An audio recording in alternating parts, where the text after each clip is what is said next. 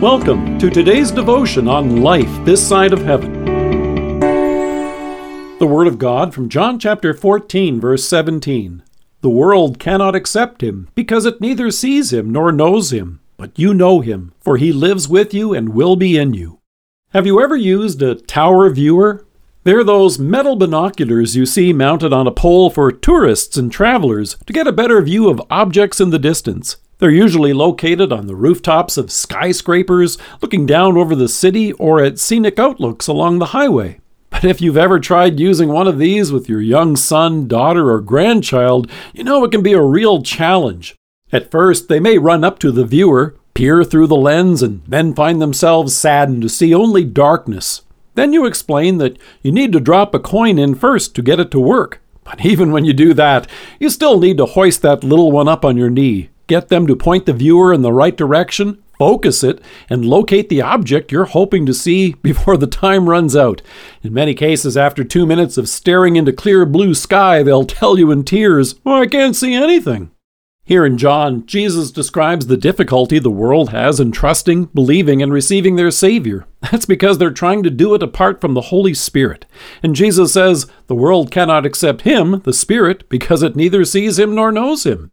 Then the one who finds themselves frustrated isn't the one who says, "I can't see anything." It's you and me, as we desperately want our friends and loved ones to see our Savior and all that He has done for them.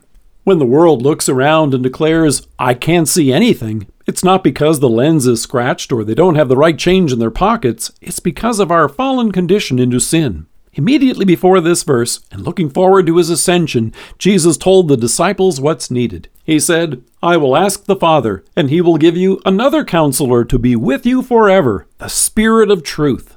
Apart from the Holy Spirit, the world has no spiritual sight or knowledge. As Paul goes on to explain in 1 Corinthians, the man without the Spirit does not accept the things that come from the Spirit of God, for they are foolishness to him, and he cannot understand them because they are spiritually discerned.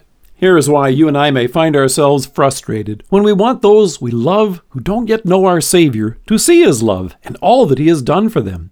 Frustrated parents will know that if you have a youngster struggling to see through one of those tower viewers, it won't help to tell them to try harder. Instead, you guide them in love. That's what the Holy Spirit does for you and me. Jesus explained to the disciples the work of the Holy Spirit. He assured them He will guide you into all truth.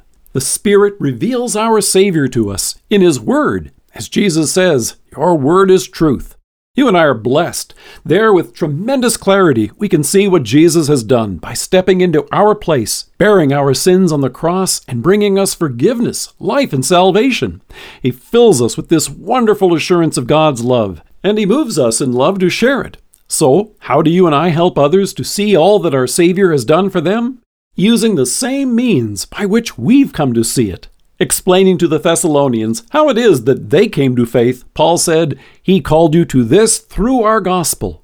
You and I are blessed in that someone, a friend or a parent, patiently and lovingly took the time to tell us of the salvation Jesus has accomplished for us. As Paul marveled to tell the Romans, faith comes from hearing the message, and the message is heard through the word of Christ. The Spirit Himself creates faith through the gospel. And if you ever wonder if you're the one to share this good news, the apostle assures you in 1 Peter, you are a chosen people, a royal priesthood, a holy nation, a people belonging to God, that you may declare the praises of Him who called you out of darkness into His wonderful light. Let us pray. Holy Spirit, bless my sharing of Your word, that others may hear what our Savior has done and see our Father's incredible and eternal love for them. Amen. Thank you for joining us. If you are listening to us by podcast or on Alexa, we invite you to browse the resources that are available on our site at lifethissideofheaven.org. God bless you and have a great day.